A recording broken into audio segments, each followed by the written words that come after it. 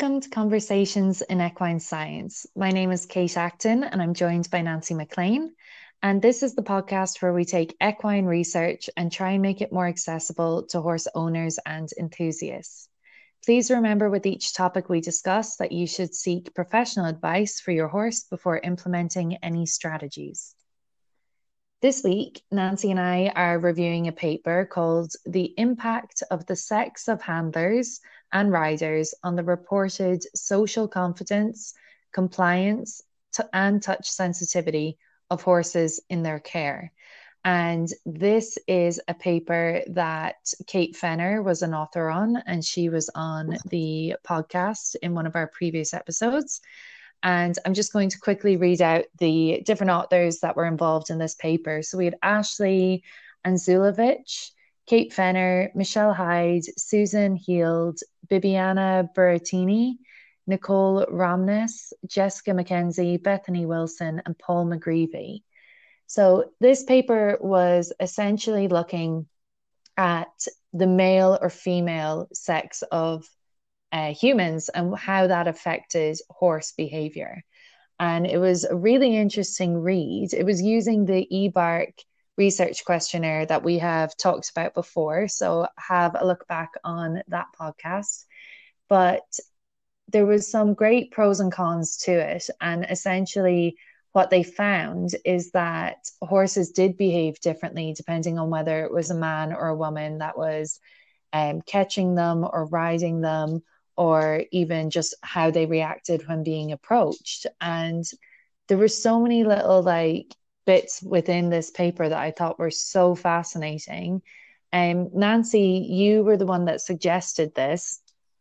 How did you think that pertained to what you already kind of knew from your experience with horses? Well, given that the results kind of showed that men had more issues with being able to catch horses, I thought at first it was their posturing, possibly when they go out to catch them, because there's always been a kind of rule that when you go out in the pasture to catch a horse, you don't go directly toward them. You kind of go at a 45-degree angle and don't look directly at the horses. And I think sometimes men are deliberate and they are more driven to get finished with the task.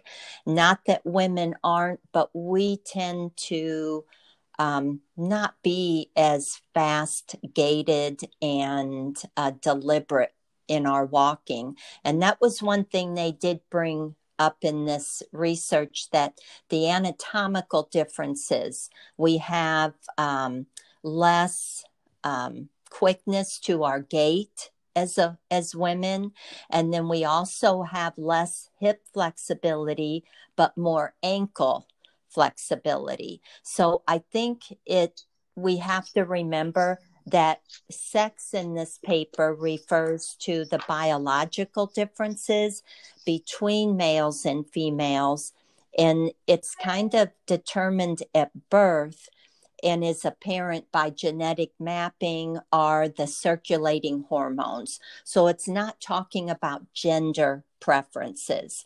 So I think there does need to be maybe a study done using gender, which refers more to masculinity and femininity, and how they're performed in negotiation with group norms, or how a person has been raised. I think sometimes you can conform more or less to dominant models of being feminine or masculine by your choices, your upbringing, and your different traits that you get from within a family unit. So I think this one was just straight male or female. It was on the eBark questionnaire, and then they correlated that question with horses being easier to catch, maybe less defensive or more defensive, and then ridden behaviors. I thought that was really interesting. So they actually do delve into explaining clearly that it is looking at sex and not gender, because we can identify in different ways. But yeah, that society has such a pressure on that, because women from a young age, or people that identify as women or men, will be told to essentially move in a certain way. So, it's this kind of, like, I suppose, toxic in a way, but the ideals, like, well, you need to sit, um, how do they put it in the paper, that women will sit in a more ladylike fashion and they'll walk in certain ways that are more relaxed and more feminine, whereas boys growing up are kind of taught that, you don't walk like a girl, and all these kinds of insults that are so outdated now, but actually has had an effect, because it's only in the last number of years that the world is catching up to the fact that's outdated. So we have so many adults that grew up in, that, okay, I need to walk this way. And then that becomes the way you walk. If you're learning as a child, I need to walk with broad shoulders, a tough kind of stance, then as you grow older, you'll do it. And they pointed out in the paper too, which was really cool, that if they did do research into how gender plays a role, it would be really interesting, because you would have a different view then. So in this paper, they did find that, the horses did react, I suppose, more defensively, or more difficult in a way. But then when it came to social confidence, the horses actually stood more when they were held by men, and kind of, I suppose, complied with what they were being asked to do. And they found, though, that over time, if it was men that were holding them and they were complying and being made do things they didn't necessarily want to do, that knocked their social confidence in the long run. So they weren't as confident in new situations or in themselves. And I think too, the fact that they had like 1,361 females respond to the survey versus only 59 males might be a part of it. But of those 59 males, some were in the cow reining industry, some were more rodeo driven, and then others were in stadium jumping. So, if you get maybe a more broader respondent base, the results might be a little different. But I have a feeling why this came out with the hard to catch scenario with men. We did a show on episode 9, and it was the behavioral differences between geldings and mares. And remember, geldings were harder to catch than mares. And that was maybe something in this paper that wasn't brought out, is what were the number of geldings that these males were trying to catch? Because if men tend to gravitate towards geldings or stallions more, or colts, then that would have kind of skewed the results a little bit if they have a bigger propensity to not want to be caught. I'm telling you, my next horse is going to be a gelding. I'm done with the mare business. The attitude. Well, that just popped in my head, because they said in this survey, 38% were mares and 58% were geldings. So there you've got the higher gelding rate. And then they had 78 different breeds from 33 different countries as far as the respondents went. So, I mean, that's quite a mix of people. I would just wish they would have broke it down into how many of those males had geldings or mares. Yeah. I think the one upside of this type of research is that, the respondents were anonymous, and they were reporting, their experiences, not knowing. So we've talked about EBARC before. If you want to, make history in a very small way, go on to eBark, fill out the questionnaire, because the research that can come out of that questionnaire is just at this point endless. So this is more research that's been taken out of that questionnaire. And these people didn't specifically know that that is what they were talking about. And that's how you eliminate a lot of biases. And people are more honest and more open about what they're talking about, especially when it's anonymous as well. So that gives a great strength to the research, even though it was a smaller pool of men. And the research did identify it would be great to get a larger pool, but they also identified that that is actually indicative of how the industry is going. Yep. And I found that so interesting because we see that in the veterinary industry now as well. It used to be predominantly male and it's moving to be more female. And I'm thinking in my head, globally, do we have a larger female population now? Are we taking over the world? Is that what's happening in each industry? It's just going to keep going up. But it's really interesting to see. And this paper just had so many ways of kind of discussing different stereotypes that I thought were really nice. Like even breaking down the traditional stereotype of thinking men are butch and they should have big muscles and, look a certain way, when we know in the equine industry, that's not necessarily true, and certainly not true for jockeys. And then this preconceived notion that females are not as strong or, not as tough, again, not true in the equine industry, because you have to have strength and you have to have toughness, and you have to have a lot of just mental resilience on both ends. So I think it was really interesting that it kind of stood out to me. It's one of those industries that's kind of breaking those barriers. Yeah, and I think it does just show people a good work ethic, because there's nothing like taking a child and introducing them to horses, and then for them to accept all the work that goes into having those horses.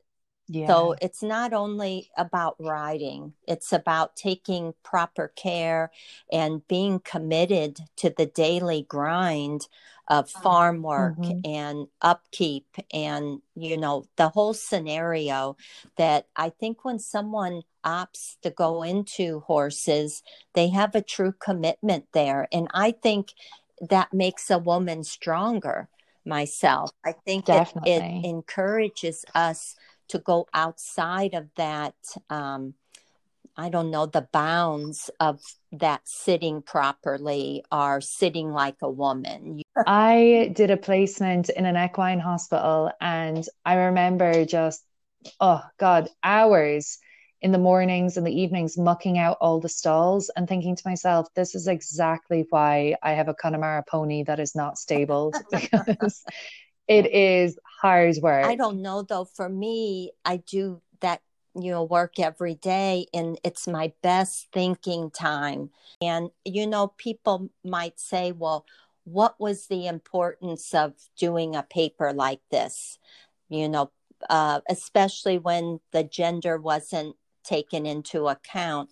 But, it gives you the ability to kind of understand and respond to equine behavior that may influence the welfare of horses that may have perceived behavioral problems. So say the cowboy that can't catch a horse, well, maybe this research will help them see that, there is a better way to achieve that, and it's by not walking straight towards that horse. And I think most cowboys would know that, for the most part, that maybe gelding is a little bit harder to catch, or a mare if that mare has that predisposition, and that there are certain ways you can work with them to catch them.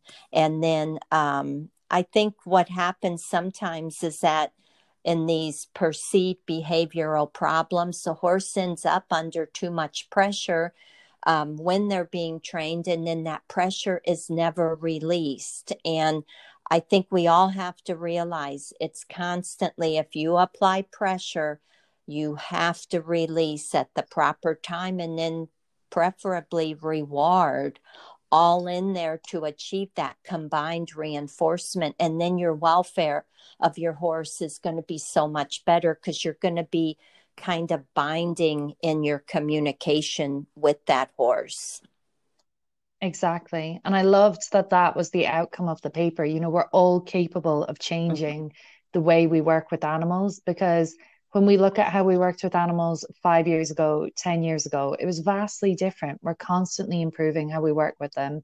That is, I mean, the point of this whole podcast as well is to use research to improve our methods. And this, you know, coming out and saying, you know, reassess how you are approaching your horse, reassess how you're handling them, how you're rising them.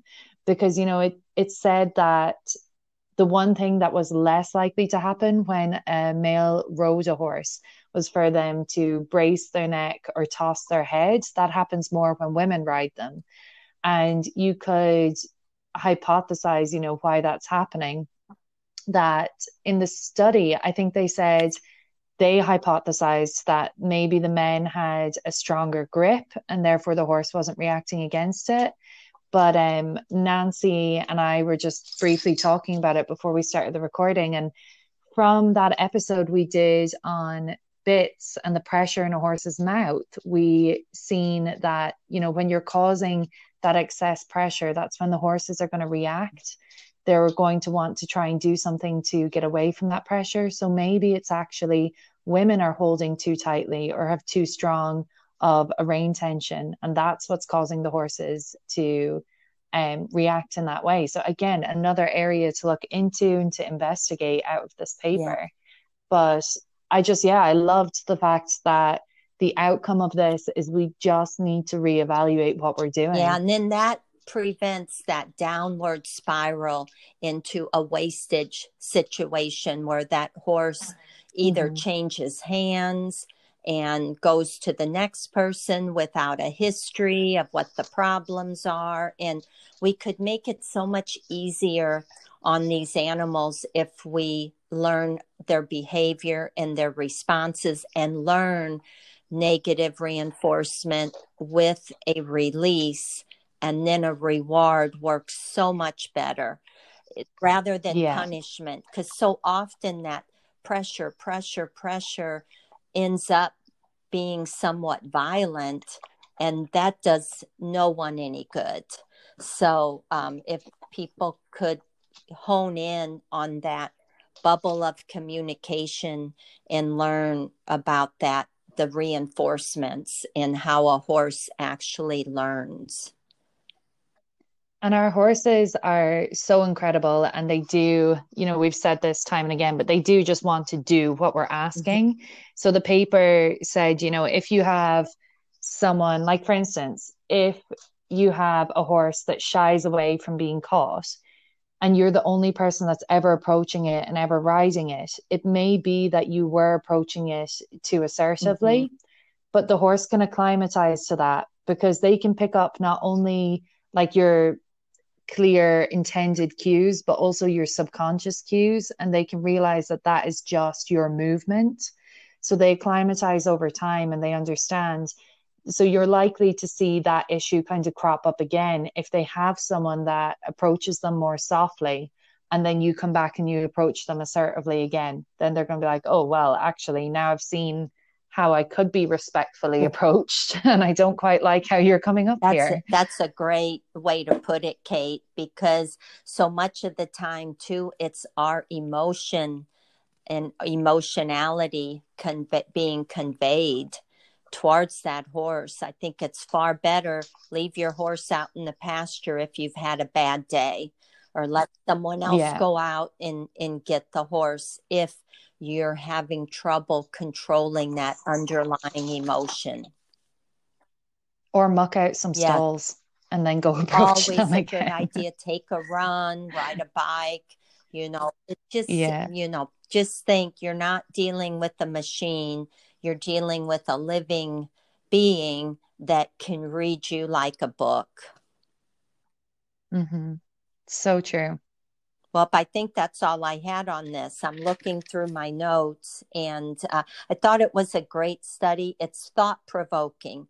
And if it can just make a difference in one person's approach to their horse and to kind of learn more about learning theory, which you can go to International Society of Equitation Science, and you don't have to be a member to look at the learning theory tenets of what they believe and what science has revealed about horses and how they learn. And do you know, Nancy, is this an open source paper? Yes, it is. Okay.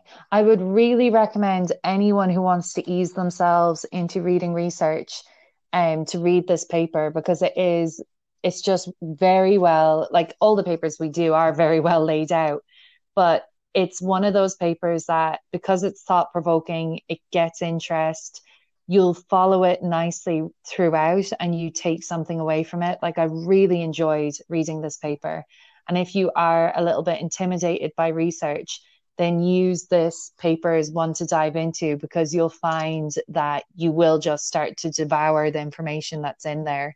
And it doesn't kind of, I suppose, like confuse in a way, because some papers can have a lot of data that can be laid out in a way that almost only a researcher could read. I just think this is really well written. So anyone interested, it is the impact of the sex of handlers and riders on the reported social confidence, compliance, and touch sensitivity of horses in their care. And you'll see that in the title of the podcast, in the little bit of description underneath there, and we'll put that on our social media. Yeah, I'll put the link on the anchor.fm homepage, and then also just skip the math part, because it does have the multivariate and univariate modeling, and that's a little bit involved. But if you go to the discussion, very interesting, and does open up learning theory in a good way for people to understand where they're coming from. Yeah, exactly. Brilliant. I think that's everything I had for this one as well, Nancy. Okay. Well, thanks so much for joining me. And did you have any emails or updates we needed to talk about? I have an email for another request for research. So we've got two now that we are going to tackle in the coming weeks. So keep an eye out. Hopefully as well, we'll have an interview, fingers crossed, that might come out of one of them. So we'll just have to wait and see what happens with that. Okay. It's all very cryptic, so I'm not sure that was much of an update. Yeah, well, we'll have to remember the one email about pasture and hay, because when we talked about pasture and taking care of it, it kind of evolved into people wanted to know if we could find research on different types of hay. So we'll look into that as well. Brilliant. Okay. And I'll catch up with you next week. Okay, thanks so much. Bye-bye.